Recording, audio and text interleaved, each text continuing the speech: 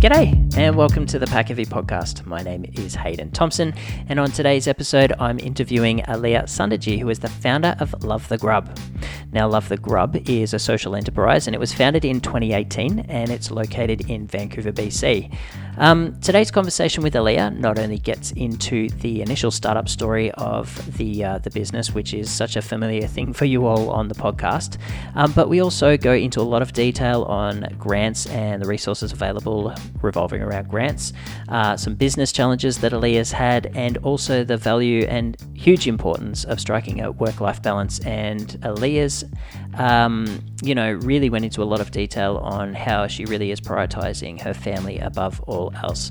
So yeah, so much in this episode. I really appreciated Alia's honesty and authentic, genuine way that she went about the conversation. She put everything into it, and I'm sure that while you're all listening to it today, that you'll all nod along and agree that it's conversations like this that mean the most, and the ones that I enjoy the most here on the show.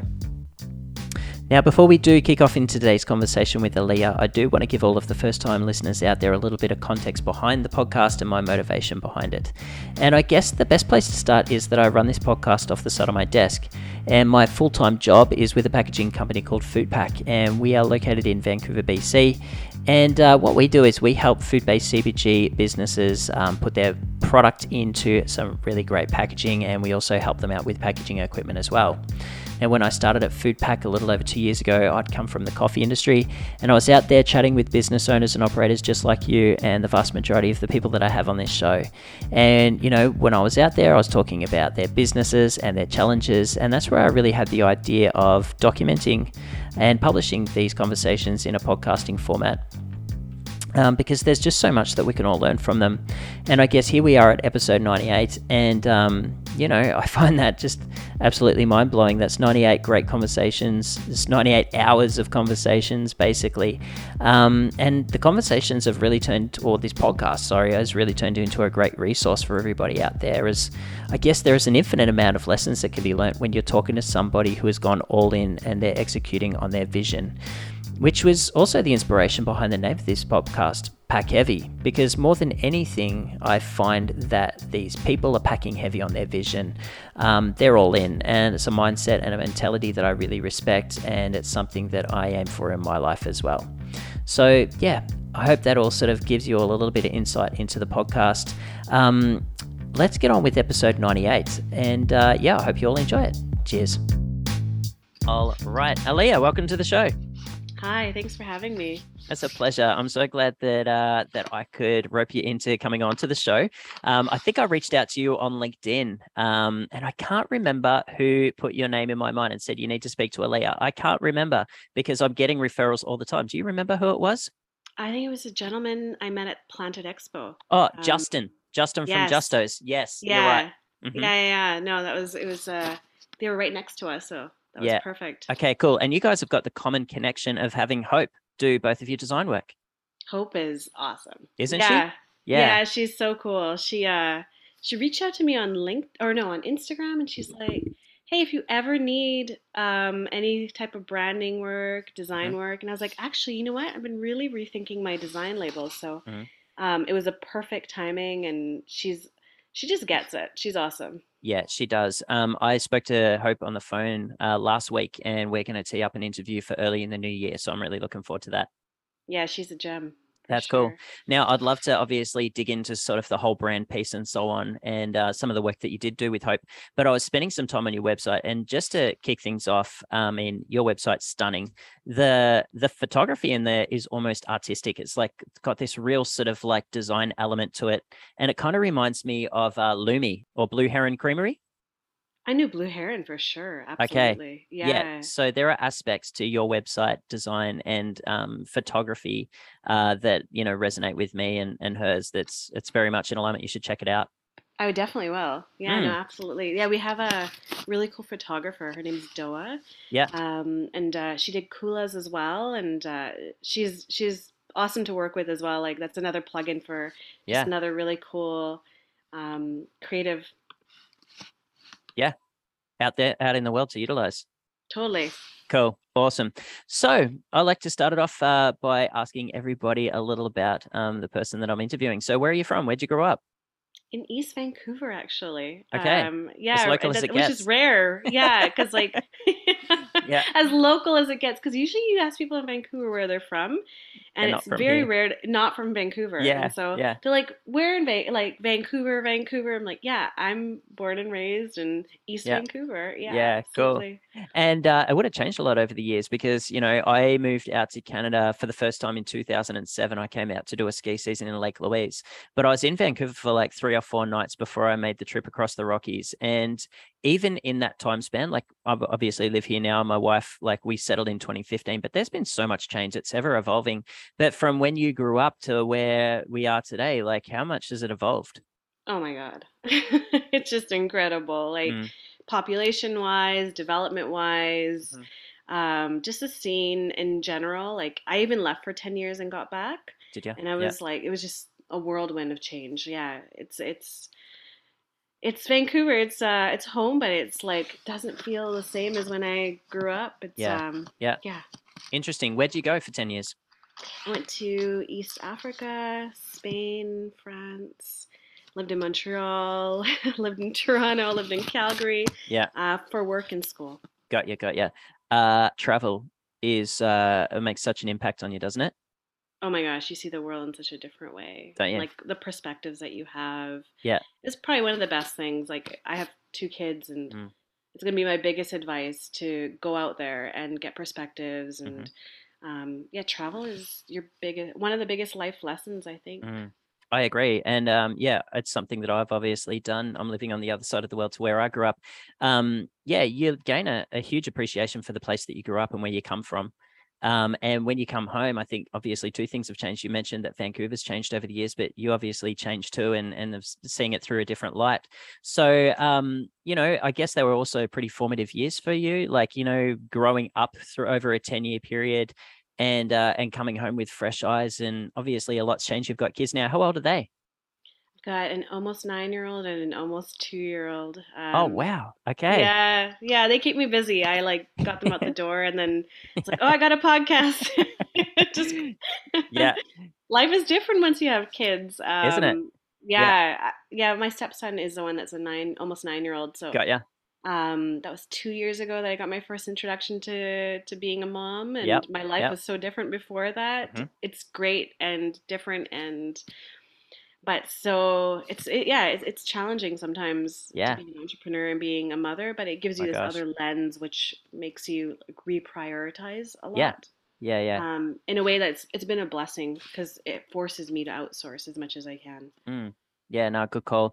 I've spoken to lots of parents on this show who are doing exactly what you're doing, battling home life. I use the word battling as if it's a negative, but it sometimes can be a positive battle, Yeah. but also the battle of entrepreneurship and, how they go hand in hand because, you can't just switch one off and then it's, they go hand in hand, my kids are 5 and 3 and, Oh, cute. yeah, it's what, like we're going through a really funny transition right now because my little boy Zave, he's not little anymore. He's growing into a boy, just starting kindergarten. We're going through all of those changes and sort of learning how to parent someone who is really smart, like all 5 year olds, and working with that transition, and then a little 3 year old at the same time is challenging too. So yeah, we're going through it just like you.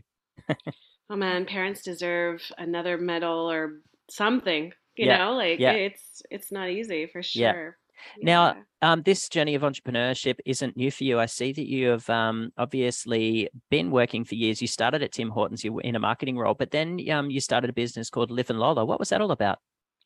Yeah, so I worked at Tim Hortons for 6 years on their marketing and branding side, which was like the biggest. I'm so thankful I did that before I went into entrepreneurship because it Right. taught me on someone else's dime Mm, about everything that you need to know about a brand on a big budget, which you'll never get on when you're having your own business, but it helps you understand just like the elements of running a business on such a large scale. I did that for 6.5 years, and then I just got tired of like not doing something with a purpose. And I always wanted to do something with a purpose. I learned about social entrepreneurship when I was in university, and Mm. having a business with a purpose really, really rung close to my heart. Because when I was in business school, I was kind of regretting that I should have become a doctor because doctors do well and get paid well as well. And I was just like, well, I don't want to do business anymore. But then I learned about social entrepreneurship. Didn't know what I was going to do. Worked at Tim Hortons for a long time. Started not feeling really great, and then I decided to take a leap and start a social business because Burger King was buying out Tim Hortons at around that time, Hmm. and I kind of had made it known that, you know, please take me. I don't really want. I'm not really feeling it anymore. And Yeah. so thankfully, I got laid off, Right. and it bought me some time, like 8 months of Okay. pay. Yeah. And I started Live in Lola, which is a social business in Central America that works with women living in poverty in rural areas Right. where employment areas are where employment opportunities are scarce. Yeah. And what we do is we teach them how to make home decor and apparel using their traditional techniques of weaving. Yeah. And we were selling that across Canada, United States, and Australia. Wow. Okay. Is the business still operational now? Is something is still going? No, No. Okay. no, there's a lot of it was challenging because there was a lot of sanctions that the U.S. put on Nicaragua, Mm. and so be doing trade with Nicaragua and getting goods in and out was really difficult. Mm. As well, my partner, who I worked with on that business, she had a baby and she decided to reprioritize. Yeah. You know, I totally get it now that I'm a mom, Yeah. and so we had to close that business for sure. Yeah. Yeah. Yeah. Hey, just a quick one. I think you might be putting your hand on the microphone or something. Oh, It might be a bit muffled at times. okay. Yeah. I'll talk a little bit louder maybe as No, that's well. okay. All good. Yeah. Um, Closing a business. It's tough, isn't it? I've been through that process myself of like getting a startup off the ground, figuring out how it can potentially operate, and then making a hard decision to close its doors after a while. And I got to say, for me, there was just as much learning in the process of, closing it down. Not only the emotional process that I was sort of had to go through and how it impacted me, and the financial implications of it all, but then, yeah, the actual like task of closing it down and working with, a legal team and accounting team and so on to make that happen. It's an emotional roller coaster, isn't it? Absolutely. And it's so close to your heart Hmm. too. Like, I mean, Live in Lola was just so dear to my heart because, we connected with the women that we Yeah. worked with. And now Yeah. to have to be able to close those doors Yeah. to that employment opportunity that we worked so hard to create, Mm. like, that was probably, I mean, the paperwork stuff was really, really difficult, but that was probably the hardest part for us was just closing that door. But, it taught me some lessons. It Mm. was a great opportunity. We've kind of like helped the women that we work with, find different opportunities, and so everybody evolved. But yeah, it's definitely difficult. Yeah. It's like a child. It's like another child that you have. Everybody Yeah. says it. Businesses are like your babies, but they really are. They don't turn off. There's something that you grew and you cultivated, and now you got to close them. So yeah, it's difficult. Absolutely. Yeah.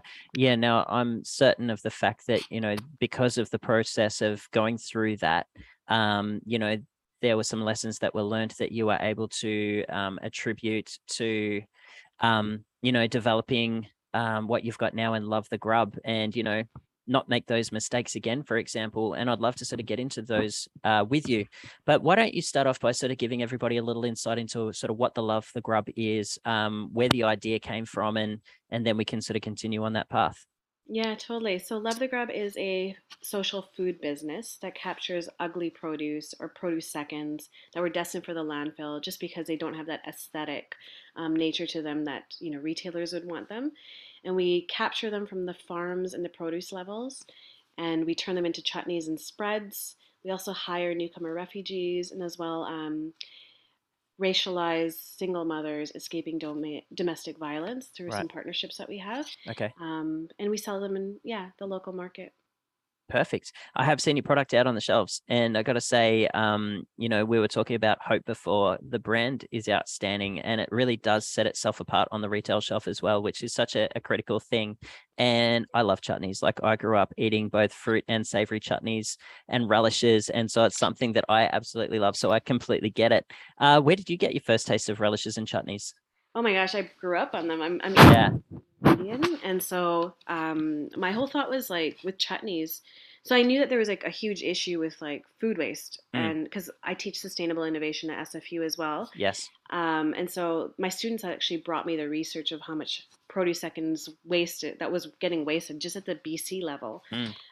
And I was like, well, how would we do with it? And I was like, well, let's make chutney. It doesn't matter what it looks like once you chop it up. So chutney, because there's so many varieties of chutneys out there, but in North America, we just lean on mango chutney. Yeah. Yeah. And it's a very, like, it's in the ethnic aisle, we only really associate it with eating Indian food, but really there's so many applications, there's so many Mm. varieties, like, from travel, seeing in South Africa, there's a huge influence of, chutneys and as well in England and everywhere else. And so I really wanted to bring that variety into, the North American market. Is there anything better than a slice of fresh sourdough toast with butter and chutney and like a real sharp cheddar cheese? There's nothing better. Like everybody's like, "Oh, how do you use this?" And I was like, "In the morning." I Liberally. tell them, yeah, liberally. They're like, "Really? You put that with your in the morning with your morning toast?" I was Oh, like, hell "Yeah, it's yeah. delicious. Yeah, Yeah. put some cheese and some chutney and a toast. Yeah. Like Yeah. Yeah. that Yeah. pear walnut chutney is my favorite, and Ah, like I'm good to go." holy moly. Yeah, my dad makes amazing homemade sausage rolls, like with a really good Mm. pastry. And yeah, his chutney or relish on the side of a sausage roll is just out of this world. It's very cool. It's key. Yeah, Yeah, you gotta get that. You gotta have that chutney on the side to do that dipping. I It's know. perfect. I know. Yeah, so big fan. So I just want to say I love the idea of the upcycled fruits and like finding a solution for something that's otherwise going into the waste stream. And I think that's just so important these days. And it's similar to what Sarah at Chiwis is doing. Do you know Sarah from Chiwis? Yeah, yeah, yeah, Yeah, absolutely. so she's getting imperfect fruits as well, whether it's the kiwi fruits or the mangoes, and obviously they're drying them out and turning them into like a snack, which is awesome. So it's Hmm. something that's being done out there. So I think the marketplace is starting to understand that this is an issue, and that there is a use for these fruits and vegetables. Now, what was sort of the initial sort of early phase looking like? Was it something that you guys went straight into a test kitchen and sort of developed and then did some sampling, or how did you sort of go about getting it off the ground? I was really lucky. So Live in Lola. I was doing Live in Lola, and then SFU found out that I was doing Live in Lola. So they said, "Hey, do you want to teach a course and how do you create a business with a purpose?" And I was like, "Yeah, I've never taught before. It sounds like a cool kind of challenge." And so I started doing that. Then I learned about the produce second waste, and then in the class that my students were talking about the produce second waste, there happened to be the sustainability manager for City of Surrey sitting in my class, just happened to be there. She's like, "I'd love to come and observe your class. I've heard Yeah. about, SFU's sustainable innovation class." And so she sat there. She came up to me after the class and she's like, "You seem pretty fired up about this food waste, pro seconds going into waste. Like, why is this happening?" She's like, "If you ever think of something that you want to do, could you contact me? Because I'd like to get behind it." And at that point, I didn't even have any ideas at all. Yeah. And so I was really, really lucky. The idea of Love the Grub came from a bunch of different influences, but it was also because I went to Homeboy Industries in LA Hmm. and I learned about how they hire previously incarcerated gang members through Mm. all their social businesses. And so I said, let's combine this element of environmental waste with socioeconomic development and put it together and create Love the Grub. I went to the city of Surrey. I pitched them the idea and they said, "Let's help you incubate it," which I was really lucky to do. Mm.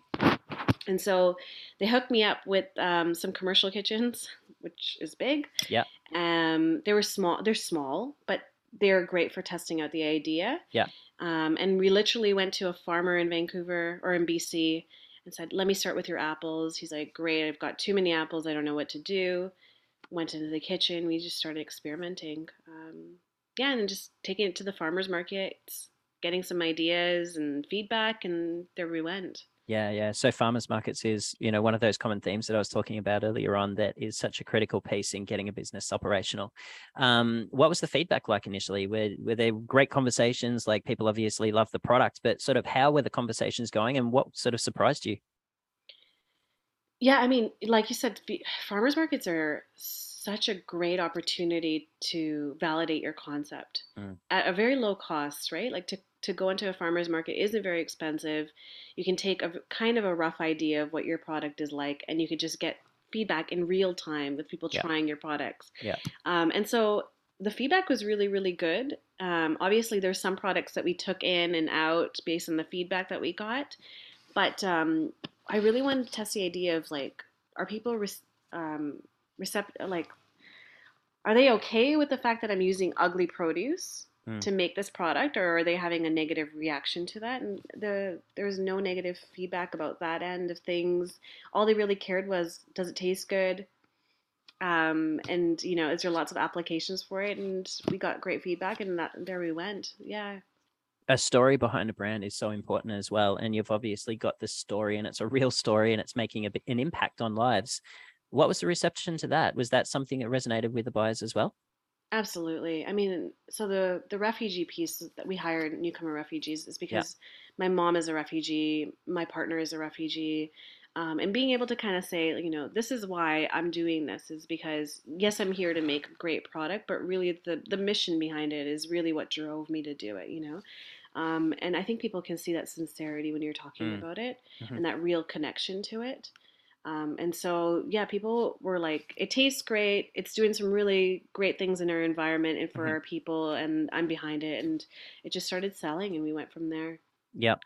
Some of the early conversation that I have on the podcast always revolves around the resources that are required to get the business operational. And you just said you went to the city of Surrey and pitched it, and they were happy to support you. But I also see that you've been the recipient of a lot of sustainability awards Yeah. and grants. So talk to us about sort of the impact that applying and receiving grants has had on the business. And I'm sure you're an expert grant writer now as well. And I'd love some insights there for everybody too, because there are so many grants out there for people, and I don't think that A, people know about them, or B, know how to actually go through the process. So yeah, any insights there? Yeah, I mean, we were really lucky. I mean, City of Surrey was the one that was like, "Hey, did you know about this grant or this grant?" And ours is a for-profit social enterprise, and I had the perception that it had to be a nonprofit to be able to get grants, but Hmm. that's not the case. And so I was really surprised to be able to do that, even as a for-profit social enterprise. And so there's a lot of grants out there. There's a really great um, new app and application that my friend created Hmm. named Pocketed. Pocketed. Her, she's awesome. Her name's Brianna. She's also got a partner. I can't remember her business partner's name is, but they give you notifications in your email about different grants that are available. Hmm. And you first go through their website and you say like, I'm a for profit, but these are my missions, and then it links based on what your missions are or how your business is, you know, Structured. formulated, Yeah. structured, Yeah. yeah, Yeah. Yeah. and then it just matches you, and so you get a lot of notifications, and that really really helps as That's well. cool. What was it? Pocket it? Pocketed. Pocketed, Pocketed. Pocketed. All right. I'm going to put a link into the show notes for everybody out there so that you can scroll down and check out the website. But that sounds like an amazing resource. Thank you for that. Yeah, they won this award from the forum, which is a really another great Mm. resource for entrepreneurs to be a part of. I teach through them as well. Okay. And they won the award last year, and they're flying. They're doing such great work. That's cool. Yeah, so that's a great way to like find out what grants are available. Hmm. And grant writing, I mean, like really, I don't think there's any science to it. You know your business so well. Mm. You just speak to your business. I find that like I don't come from a grant writing background at all, but I just kind of like they tell you what's the mission of the business, and you write it down. What's the structure? What's a project like? And so I think it's kind of intuitive. It's not as intimidating as I thought it was. Yep. And you just go question by question. And I find that the grant writing world or the agencies that are providing the grants are really friendly. And if you have questions, I just like, hey, what does section this mean? And how Yep. do I answer that? And Yep. they're right there to help you. And so, um, yeah. That's awesome. It reminds me of a conversation that I had with the girls from Remix Snacks. They're a business out in Ontario, and they honestly got the vast majority of their business funded through grants, whether it was assisting in, paying their employees, marketing expenses, social media expenses. I remember that was a really good episode. So I'll also pop that episode number down in the show notes as well, if anyone wanted to continue on the journey on sort of this grant writing and, the value of leveraging grants can have to your business, because that's another really good example throughout that conversation of, leveraging grants. some of these grants obviously give you some really good credibility out in the marketplace. And I'm sure that, being the recipient of these grants also gives you some, really good media exposure. Um, Totally. Now, I can imagine, and when I was researching you on LinkedIn as well, you have been, lucky enough to have received some really nice exposures online and in print as well. What kind of value did that bring? Like, did that bring not only a little bit more awareness around your business, but did it actually boost sales, like especially during those earlier days?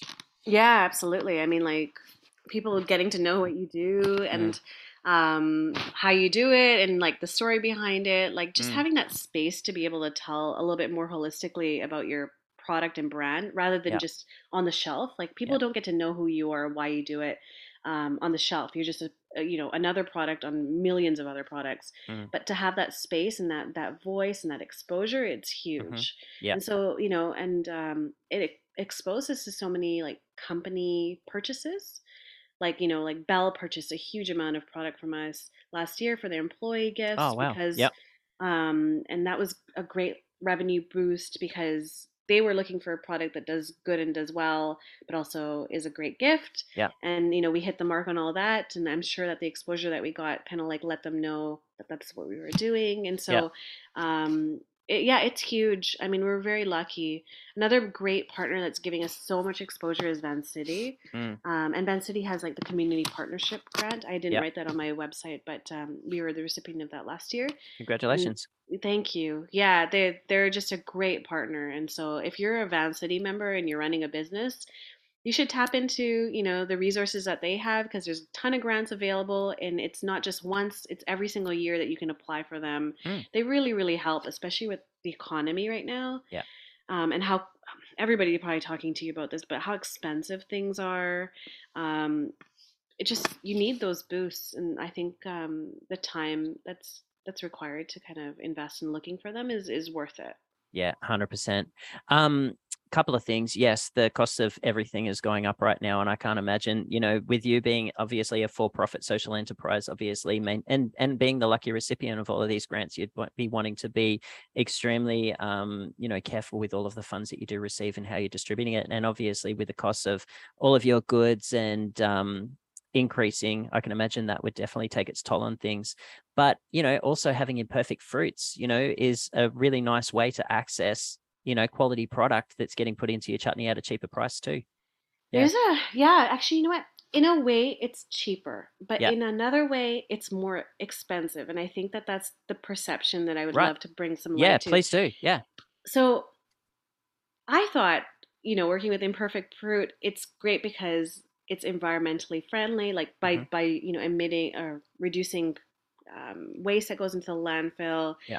and then the product itself is cheaper, which is absolutely true. Mm, But when you compare the cost of then adding labor to process it, mm, the cost of your facility to process it, to then buying fruit that's already prepared for you yeah. and processed, it actually ends up being more expensive, Really. Yeah. which is something that like I'd love to shed some light on, is because people expect you to be cheaper than the other Mm, chutneys because hmm. you're using imperfect fruit. But it ends up actually and costing us more to do it because yeah, we have to spend more time to take the brown parts off Yeah. or Yeah. process it or repackage it. Whereas when you buy it from like a large distributor who's got Mm, all the machinery to yeah. like process it, Yeah. it does end up being a lot more. So that's kind of like a difficulty in scaling this um, this concept, I Yeah. feel. Yeah. Yeah. But Yeah, yeah. it's incredible how, like, when you're writing down, your ideas of a business, you've got a ton of assumptions, and that was an assumption that you proved wrong over time. How has your business sort of changed from those initial days of you sketching it out? Everybody says on the back of a napkin, but let's not go that far. But like, sketching the business out and actually like when rubber hit the road and here you are a little bit, obviously, you've been existing for a while now since 2018. So you've learnt a lot over those years. If you reflect on where the business is now to those initial early stages, so what are the critical pieces that have changed? Just the scale that we produce right now. Mm, We produce obviously a lot more in scale. We're not cooking at a community kitchen. yeah, yeah, We're really cooking in these large steam kettles. cool. And now we're actually going to be working with a co-packer that kind of believes in what we're doing and is helping us kind of with the kind of like mission that we have, Yes. which is challenging and not challenging. That's a whole other piece. Yeah.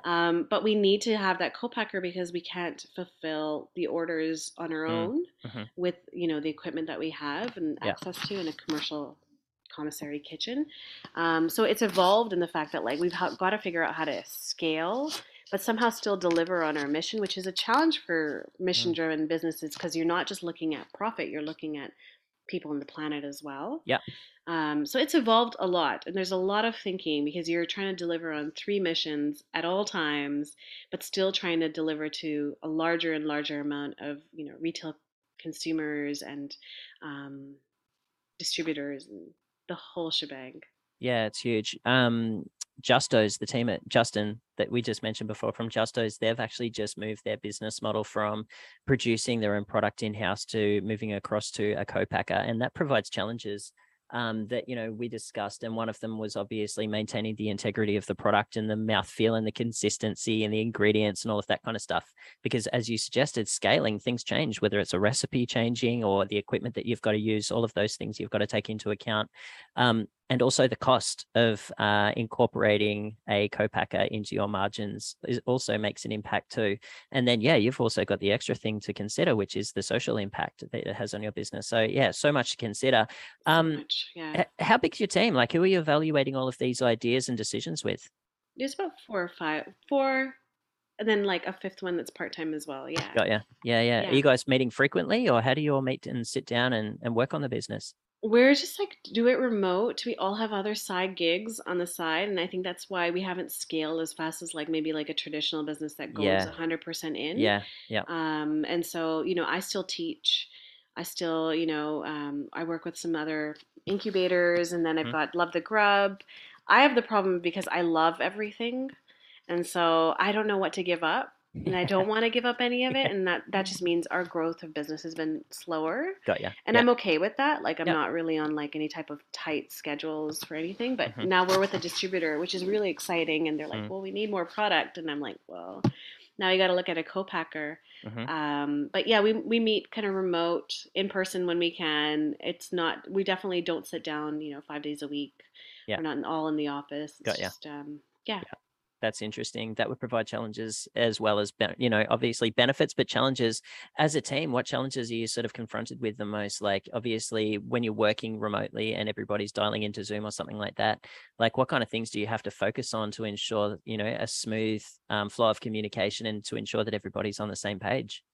Yeah, we have some project management tools. I've Cool. been really lucky just because, I've done so much project management. Like for Tim Hortons, I was Yep. helping manage like a team of 30. Yep. We would go all the way from like idea all the way to full launch Hmm. and like being able to coordinate with like our legal team and our nutrition and our Yeah. marketing. And so I have a background in being able to use project management tools. Yeah. And we're all very self-sufficient. We're all very like, no micromanaging Yeah. necessary. We're all business owners within the larger business. Like I Hmm. say, treat it like your own.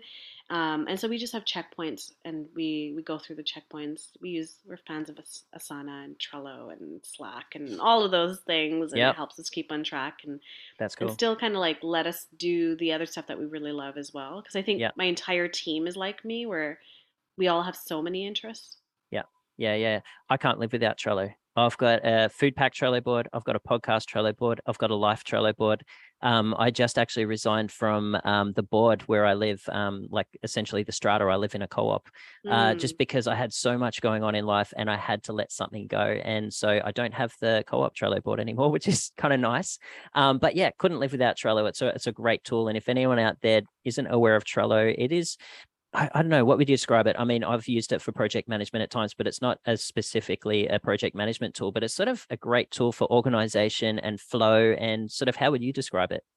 Just like checklists for different Yeah, parts of your life, I think, yeah, right? yeah, yeah. And then you just like have little buckets for like we name Mm, ours as like in progress, or like task in progress completed, and we just yep. move tasks over and we Like add sticky and tabs. Yeah, assign. Yeah, it's yeah. great. That's exactly how I use it. And yeah, couldn't live without it, especially in the sales process for me. Like I've got like early conversations, I've got obviously leads and they turn into prospects. And I just essentially, you could think of it like a sales funnel. So Yeah. I just progress everybody through the funnel right through to like product is landed. And it's awesome. Like I couldn't keep on track of it all unless I utilized a tool like that. And it's free as well, which is great. So Yeah. yeah, I'll also put a link in the show notes for anyone out there if they wanted to explore Trello, but I couldn't manage my life without it. No, I know. I'm the same as you. I have like Yeah. life, Yeah. teaching, love Yeah. the grub. Like, Yeah. Yeah. yeah, it's perfect. Isn't it? Let me write that down. Trello. Okay. Marketing, sales, and distribution. You just mentioned before that you've onboarded a distributor. Who are you working with? Dover, we love Dover's them. great. Rick. Yeah, Rick we love them. Saboyski. Oh my gosh, love Rick. Yeah. He's such a personality. He Isn't is he? awesome. Yeah. We got really really lucky to be able to be with Dover. Feel very lucky to be in that catalog Yeah. alongside so many other specialty food. Yeah. It's a good match because there's like, specialty cheeses and Mm-hmm. crackers and spreads, and Mm-hmm. it just feels like the right place to be. Actually, you're totally right. Like it, yeah, you'd fit into their portfolio really well. Yeah. I knew Rick. He actually came onto the show early on. He was like probably one of the top 15 episodes in terms of like when they occurred, the first 15 episodes. And yeah, I know Rick from my days when I was at Salt Spring Coffee because Dover is a distributor of Salt Spring. But we've got quite a lot of clients here at Food Pack that use Dover, and everybody speaks so highly of them and their sales team and the work that they do. Yeah. Really, really great. Rick and Monica is phenomenal. Like, is another shout out. She's been so supportive of us and like not only like bringing us on as a brand, but giving us suggestions of how to just navigate the space. Mm, It's been really, really helpful. They're a yeah. great team. What is your strategy to navigate the space? How are you going about it? How am I going about it? Just try to figure it out as we go along. This food space thing, like I thought like, hey, I worked at Tim Hortons for so long and, with the big brand, Yeah. I should know stuff. No, I don't know anything. It's always like a learning game the Mm, whole time. hmm. I'm really lucky that my husband has a number of companies on his end. And so he's been really like a great mentor about how do you manage a business but not have to be 100% in it all the time, and kind of like outsource as much as you can, because he's a big proponent of like life family Mm, balance. hmm. And he's like the best dad. Like, I know it shouldn't be about him, but like, he's the best dad and he prioritizes life and business around that. Mm, And so it's really been able to, like, I've been really taking from him because he's grown his companies quite successfully. yeah. So just like how I'm navigating it is how I remove myself as much as possible. And so, um, the co-packing thing, we're trying to find we found a co-packer that we're like Yeah. navigating our mission with, also helping us deliver our scale and the integrity of their product. And they're really great. They're Stella Foods, lovely. La Stella. Listella, they're a Yeah. really lovely team, Yep. family owned, Yes. really really wonderful. And so gives me time. I'm trying to like outsource as much as that kind of like the marketing, the branding, so I can do what I really love, which is the innovation side of things. Mm, hmm. And that's what I really want to go back into, because Love the Okay. Grub has had the 5 products for so long, and I'm Yeah. like, well, I didn't call it Love the Chutney for a reason. I wanted to really do other stuff. Yeah. Got ya. Yeah, so just making space, and that's kind of how I'm navigating it, I guess. I don't know. Understood. So when you're looking at the future and you're thinking about innovation and like you said, you've called it Love the Grub, like what other things come to mind and sort of how do you guys plan on expanding the variety that you have and sort of how are you moving forward into the next sort of 2 to 5 year period? Yeah, just going into other spreads, because I mean, the nice thing with canning is that you take ugly produce, and if you can it, it lasts 2 years at Hmm. least. Yeah. 18 months to 2 years. And Yeah. so looking at other ways that we can use other varieties of fruits and vegetables, and then, turning them into canned or spreads and chutneys and relishes and the Got whole ya. thing. Yeah. So that's kind of how we're going to be evolving. But I have a whole bunch of products up my sleeve that I've Cool. been waiting to take on or Yeah. take Yeah. out. Yeah. Yeah. Perfect. Yeah. So, you spoke about early days, being at the farmers market and getting some consumer feedback and, validation and all of those sort of important things in the early days. But as you keep on growing, obviously you've got to keep on top of those trends and keep in communication with who your customers are so that you can ask them all of those critical and important questions as well.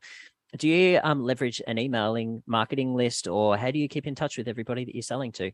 We're terrible. We don't do that. We should be doing that because people say like we want to know what you're doing because Yeah. we really love your brand, not just because of the products. Like we don't want just like this is our new product. We want to know like what are you doing in the community and for the planet. It's really tough to be able to do all that stuff. Mm, It's really important, but I feel like we need another team member mm, at least to be able to do that, and I don't mm-hmm. have the capacity to do that. Yeah. Yeah. Yeah. It's definitely on our list, Yeah. but we try to like let people know what we're doing on Instagram as much as we Got can, ya. Yeah. Yeah. or on the website. Yeah. Yeah, No, good answer. I mean, at the end of the day, we've all got our capacity, like our max yeah, capacity. It sounds like you're pretty maxed out at the moment, hey? yeah, and like this whole thing about being a mom on top of everything, like I just really like it's a new. I just really want to do a good job at doing that, Yeah. like Yeah.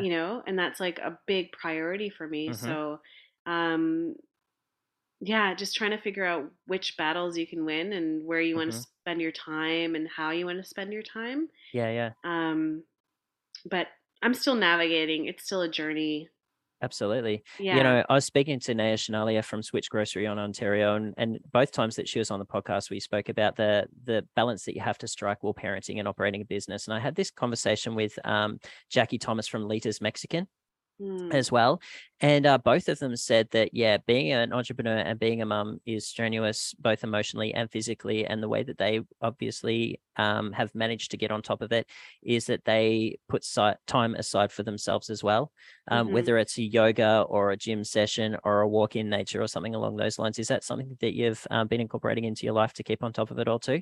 Yeah, I mean, like that's like our family mantra is like weekends is sacred. That's our Yeah. family time. Yeah. So, farmers markets are important, but I Mm, can have a staff member that goes and yeah. does it for me. I don't need to be there, and they're perfectly capable. They know the Mm, brand inside out.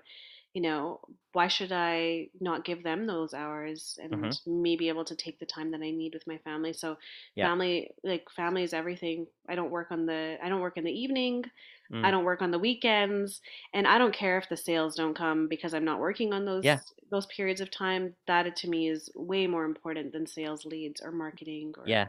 um, you know.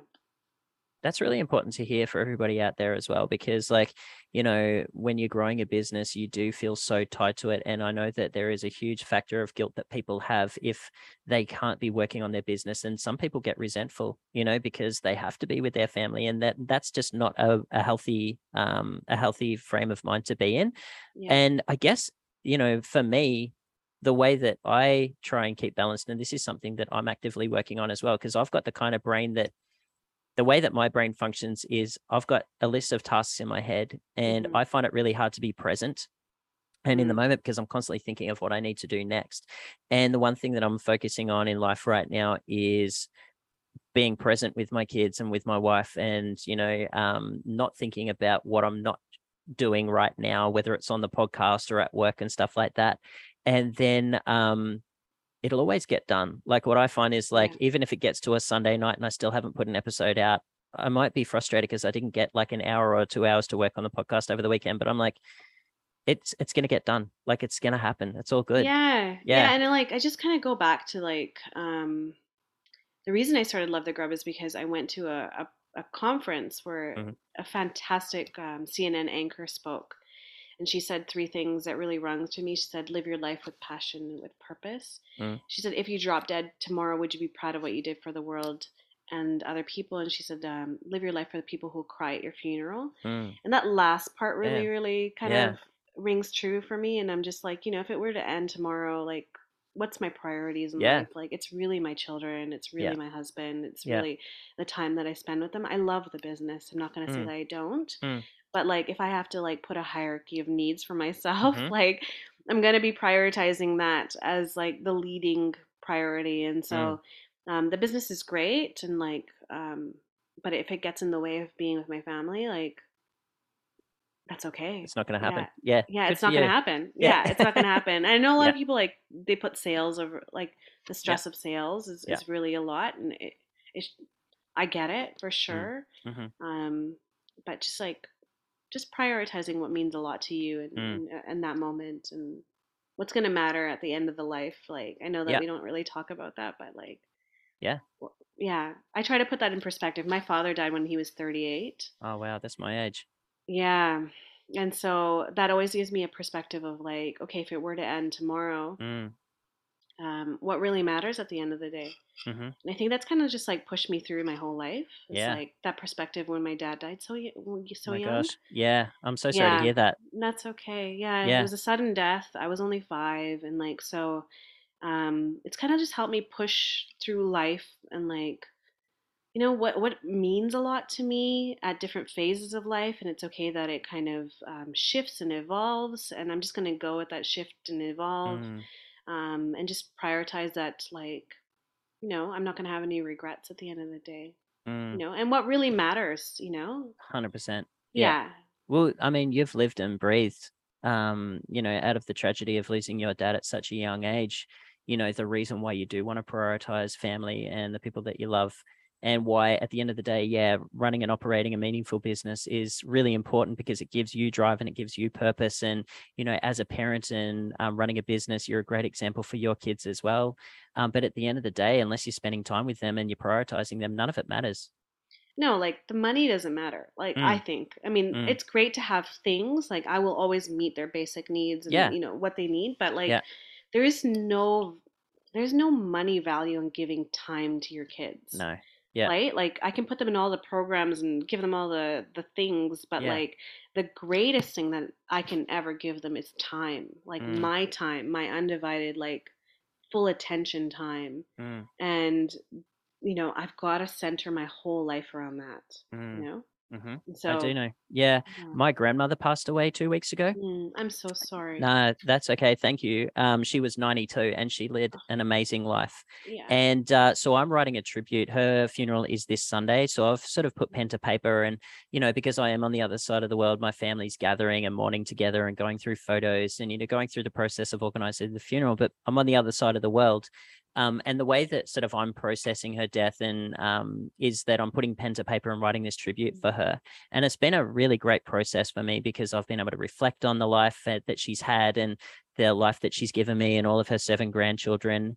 And the one thing that when I draw it back to its most simplest form is she gave us unconditional love. And it's the greatest gift that you can ever give another human being because you're providing that person with love no matter what they do. There's no strings attached. You love that person, and with or without all of their faults, and so that at the end of the day is also a gift to be able to give, your kids like, and it as a parent, like you don't really know what unconditional love is as the recipient of it because well, if you're lucky enough to be the recipient of unconditional love, you don't really understand it because Mm, it's just there. But when you have kids and you know what unconditional love is because you just see the good in your children and mm. for who they are, no matter what they do you will always love them. It's a hell of a gift. And but it also comes with time. Like it's good to love them unconditionally, but unless you're there to give it to them and for them to receive it, it doesn't mean anything. Yeah. Yeah, it's a struggle because as parents, you're like, I have to work really hard because I got to give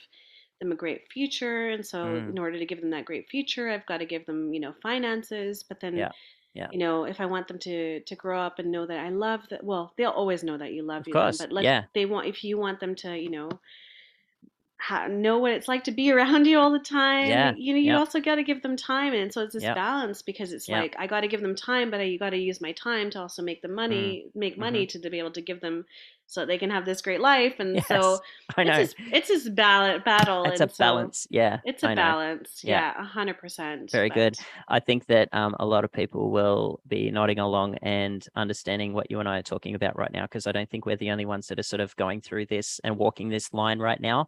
I think it's an yeah. extremely common theme. And thank you for having this conversation with me about it today, because I don't think it gets spoken about enough. So, yeah, I really Yeah, appreciate that. yeah, Mm, no, for sure. And I think yeah. that's kind of like why I keep doing things like teaching on the side, Mm, is to give that stability. So I'm never really stressed about that business giving it to me. yeah. Yeah. Yeah. You mean Um, financial stability? yeah, a hundred Yeah. Got ya. percent. So I've Yeah. got that stability from like my part-time teaching and being Yeah. involved with the university, and Yeah. so I'm not like as stressed about having to work the weekend or the evening for Yeah. sales. And Yeah. Yeah. it's a personal choice, but now my business also doesn't grow as fast. So, Yeah. but that's a choice that I made, and Yeah. I'm okay with that because at Yeah. this point in my life, like I just want to be able to spend the time, right? Yeah.